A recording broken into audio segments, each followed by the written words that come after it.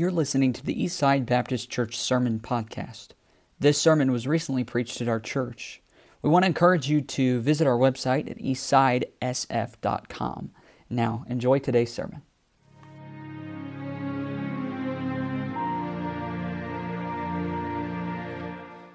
Well, part of our the service tonight, it's Christmas Eve service, and one of the things that typically we do at a service is we open our Bibles and look at a Bible message, and we're going to do that a little different. Now, that's not to say that the Bible doesn't play a role in the service tonight. We just had verse after verse after verse from our kiddos giving us the Christmas story.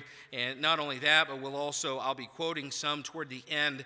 But tonight is a little different because, coming up with a new way to present the Christmas story sometimes gets to be a little bit hard. I mean, we've got other guys in the room that have pastored before, and you want to do it in such a way that it's uniquely presented and, maybe a fresh take. But tonight I'm going to use something that I used a few years ago that I believe makes the point of how easy it is to lose sight of what this season, and really I should say who this season is all about.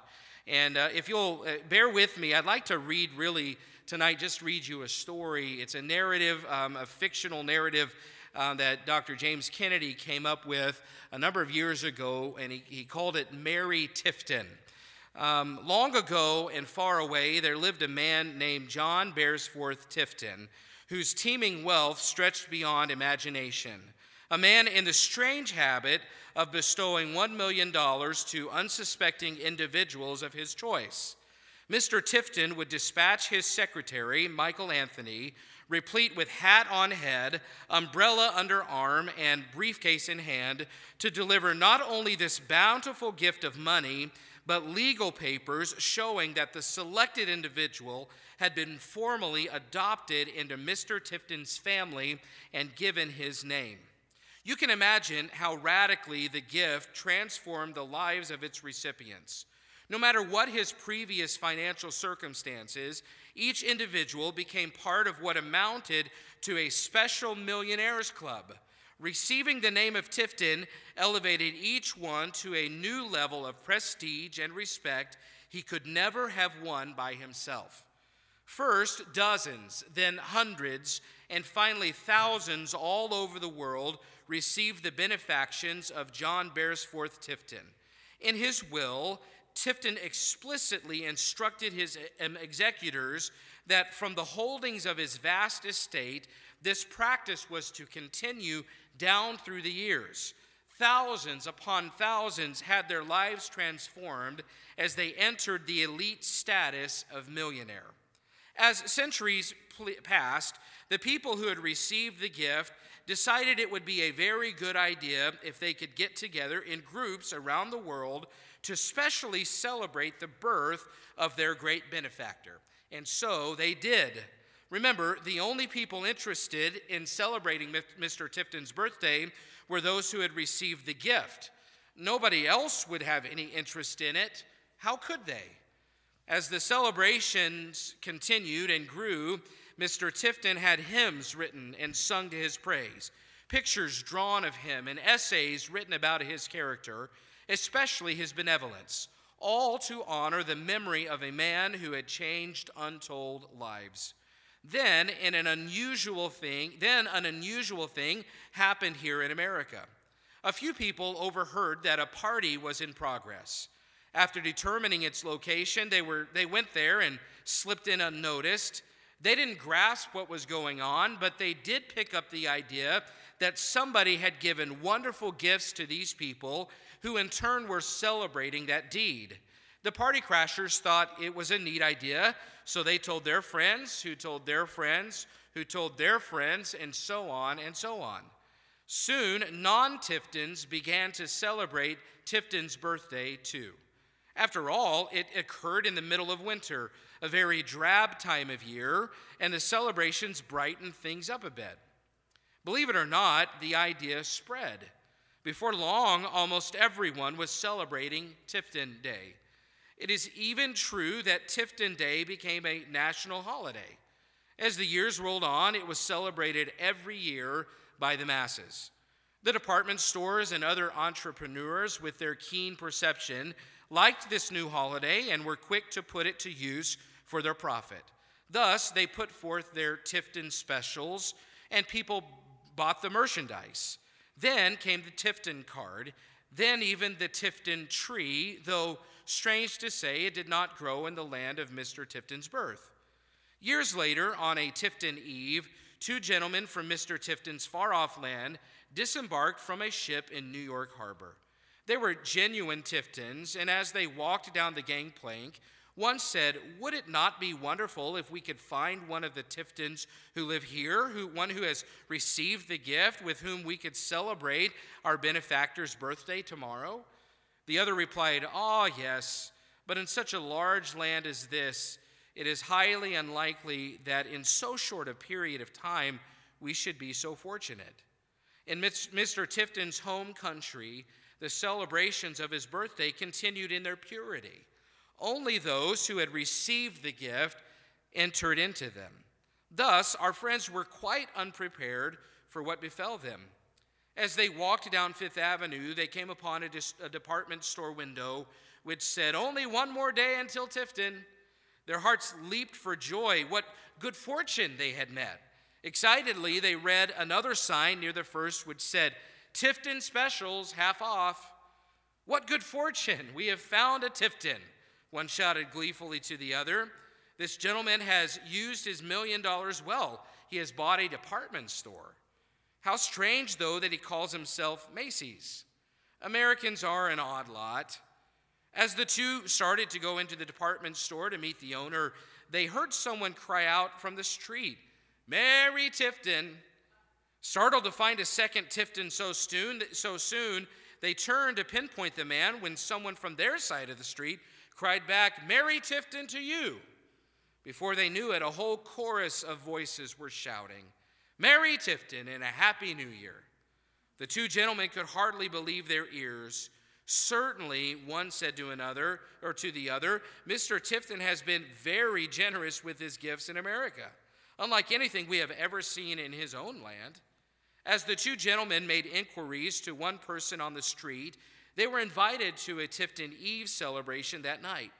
The celebration was in full swing at a large home when the two Tiftons arrived and was in fact a uniquely American innovation, the Tifton Eve cocktail party. Enthusiastic before entering, they grew uneasy as they surveyed the scene inside. They heard the tinkling of glasses, raucous laughter, and music blaring through loudspeakers. Wispy clouds of smoke wafted through the crowded rooms. Some people were staggering about, almost falling down because they were drunk. The two Tiftons stood bewildered. Mr. Tifton would never have approved of this kind of conduct. It certainly did not honor his memory. This prompted one to comment, "I say, dear brother, did you notice this afternoon that some of the people who proclaimed 'Merry Tifton' were not dressed as elegantly as one would expect?" "Why, yes, I did. I just didn't want to say anything, but they did not look like Tiftons to me." After walking around briefly, each on his own, they reunited by the fireplace and compared notes. "You know, dear brother," one said, "I cannot begin to understand these Tifton cards. Most of them do not say anything about Mr. Tifton. Instead, they show a picture of a big man in a green suit pulled about in a chariot drawn by reindeer. What in the world has he got to do with Tifton?" "Yes, I spoke with some people about him," the other said. The big man is a character that has been invented. Uriah Serper, commonly known as Saint Usurper, is his name. It's all quite confusing. We need to investigate further." They grabbed the attention of the man nearest them and asked, "Excuse us, please. Pray tell us, sir, when did you receive your $1 million from Mr. Tifton?" "How's that?" "I said, when did you receive your $1 million from Mr. Tifton?" "My $1 million? Man, I had to borrow $300 to buy my Tifton presents this year. What are you talking about?" Our friends looked at each other and said, "Could you please tell us then why you are celebrating Tifton?" "Sure, by the way, Bootstraps is the name, Benny Bootstraps. You are strangers here too, I see. Just came up from Atlanta for the holidays myself. Tifton Day, huh? Well, I'm no expert on the matter, but as I understand it, Mr. Tifton's life is written up in a big book. Most families have a copy of it in their homes, but none of them read it as much. I'd like to read it more than I'm able, but just don't get much time for it. Anyway, this book tells about the life of Mr. Tifton.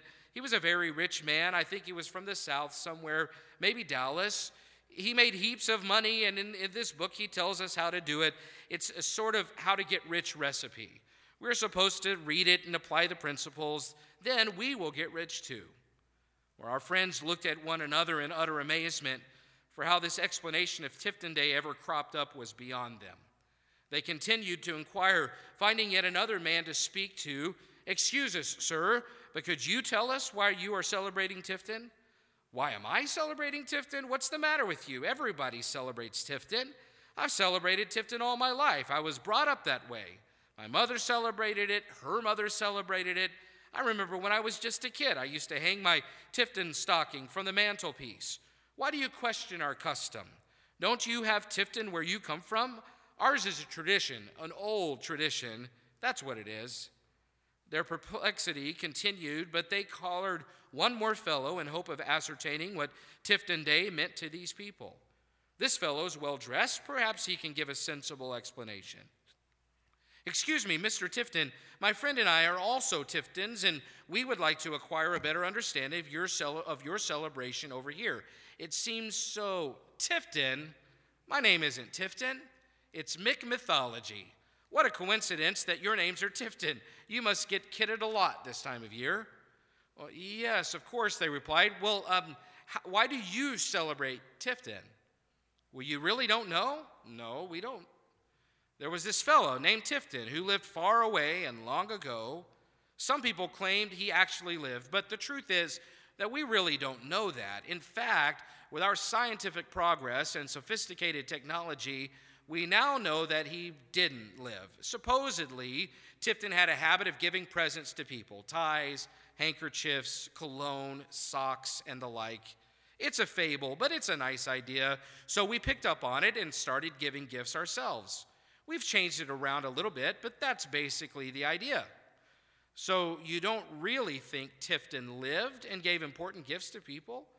"No, but like I said, it's a nice idea." "Yes, I can see from the purple tie with orange stripes that you're wearing that this is a very significant day in your life." Though bewildered, the two gentlemen heard a knocking at the door. When no one answered, it opened, and through its way stepped in the perennial descendant of Michael Anthony, umbrella under one arm, briefcase in hand. The two friends from far away looked at each other with glad joy. At this party, someone was going to receive the gift. At least one person would come to know what Tifton Day was truly all about. Mr. Anthony said, "Excuse me, please," but nobody paid him any mind. The music was so loud he could hardly be heard. Trying to talk over all the laughter and hubbub of the party, over all the tinkling of the glasses, he spoke again. "I beg your pardon, but I have here with me," and his voice was drowned out. Yet he stepped up to the closest man and tapped him on the shoulder and said, "Pardon me, sir, but I represent," and the fellow interrupted, saying, "Hey, Mac, this is Tifton Eve. Why, we don't do business on Tifton Eve. Come see me on Monday morning. Here, have a drink and celebrate. Merry Tifton to you." Without further ado, but dumbfounded by the disregard he received, Mr. Anthony turned and left unnoticed as he entered. No one received the gift. The Tifton celebration went on undisturbed. You know, this is our modern parable of Christmas, isn't it? And I wonder how many here will rip off the ribbons and tear off the wrappings and open all the boxes on Christmas morning, yet find that something is still missing. It's the emptiness of an unsatisfied heart that has not been filled. And I know it's not typical to present the Christmas story this way, but I think Mr. Kennedy summed it up as well as anyone could have. And I'd like to point out 3 applications today. And the first is this, that you can't truly celebrate Christmas until you receive God's gift of salvation. The gift represents eternal life, which is only available through Jesus Christ on the cross. He died there for our sins. Romans 3:23 says, "For the wages of sin is death." For all have sinned and come short of the glory of God, which means that we're all sinners, but Romans 6:23 says the wages of sin is death. Because of our sin, we deserve to be separated from God for eternity, and we could do nothing about our sin, but God loved us, as we heard John 3:16 read tonight, and the Bible says, God commendeth his love toward us, and that while we were yet sinners, Christ died for us. And folks, tonight, I don't know if you're here having never received the gift of Jesus Christ as your Savior, but he offers it to everybody. There's not an exclusive list. It's available to anybody who will receive it. And yet many in our culture, try to come up with our own ways to heaven, with our own ways to please God. But Jesus said, I am the way. I am the truth. I am the life. No man cometh unto the Father but by me. And it's an exclusive call in that it's through Jesus Christ, but it's not exclusive in that it's available to everybody. And tonight, if you're here this evening and you've never received the gift, tonight, what better night to receive the gift of salvation? Romans 6:23 says, the wages of sin is death, but the gift of God is eternal life through Jesus Christ our Lord. And God offers eternal life to each of us as a gift.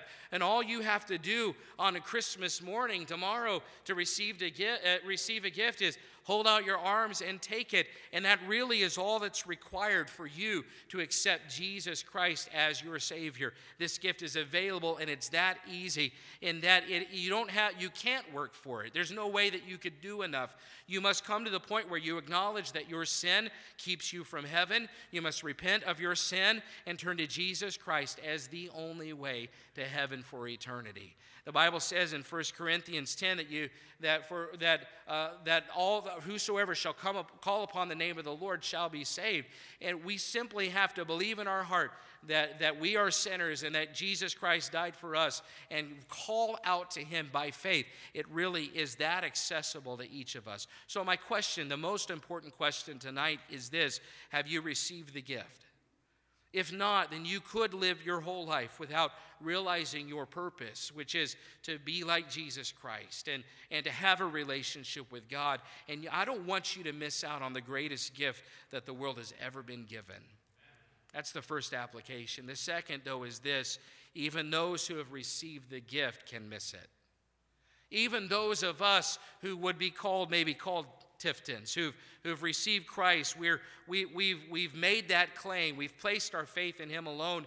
It's so easy to get it wrong. Most people get it wrong, and it's no wonder the world gets it wrong. It's about presents and traditions, but the one who is meant to be at the center of it all sits off to the side. But how much even more shameful that God's own people miss it. And we say, well, how does this happen? Well, usually it's because we've elevated traditions above a relationship. You know, the most important activity of our lives is to invest in our relationship with God. And what a tragedy it is to take what should be about him and make it about something far inferior. So how do we make sure it doesn't happen to us? Well, I would say, number one, don't drop the things that help your walk with God. In other words, on a daily basis, you make the choice of the activities that you do, whether or not they draw you closer to him or not. And God's word is available to read and take in every day, and we must not leave this behind. And our prayer life is available to all of us every day. We must not leave that behind. You've got a place where you can gather with a church family, and God's intention for you to grow spiritually is in a church family, and we shouldn't leave those things behind. Don't drop the things that help your walk with God. Number two, read the Bible accounts. How do you keep your mind on it and do it correctly? Well, read the Bible accounts of Christ's birth. You know, this year, don't just make it about the traditions. Make it about the actual reality, what truly took place 2,000 years ago. Number three, don't get too caught up in the temporary things. It's easy, isn't it, to get so wrapped up in what we can wrap up and get so caught up in the things that we give to each other. But let's make this season less about what you get and more about who you know. Another application here is let's let the most important gift of the season be what you give to God. So we put so much time and thought and energy into what we give others, but what do you need to give to God this year? What one thing would make the biggest difference in your spiritual life? It's like the wise men who they didn't just bring leftovers, they brought treasures. They brought him the best. What one gift should you give to the Lord this season that will make the biggest difference in your spiritual life? If you want to make this Christmas season mean as much as possible, give God the one thing that would help you take the next spiritual step that you need to. And the final application that I would just encourage you with is this: don't forget the name of this season. It's Christmas, but it's Christmas. It's about him.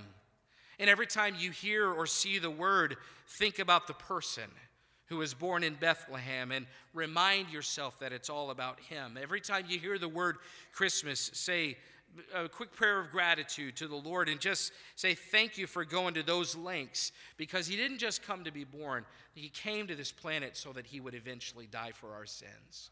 He did it for our salvation. Folks, and of all the things, of all the people, that we as God's people who call ourselves by his name, Christians, Christians, many people will miss it this year. Let's not be those that do.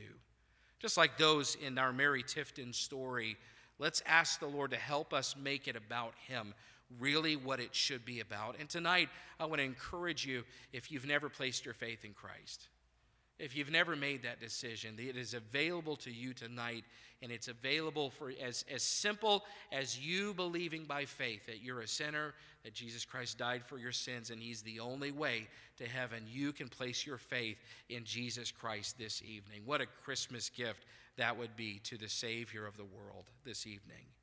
Let's pray. Father, I love you, and we are so thankful for the truth of this story. And I know there may be some here tonight who don't know you. I pray that you'd really speak to their hearts and give them the courage to maybe ask some questions. And I pray that you'd help them to have the courage to step out, Lord, and be, just be willing to make it about you this Christmas. And really, the fact that you came to be born means that you came to die. It means that this season is not about us. It's about, it is about salvation. It is about making you the king of our lives. It is about putting you in your place in our lives, Lord, and we so often forget it. We miss it. Tonight, I pray that you'd help us to be people that don't miss it. Help us to make it about who it's about, Lord. In Jesus' name, amen.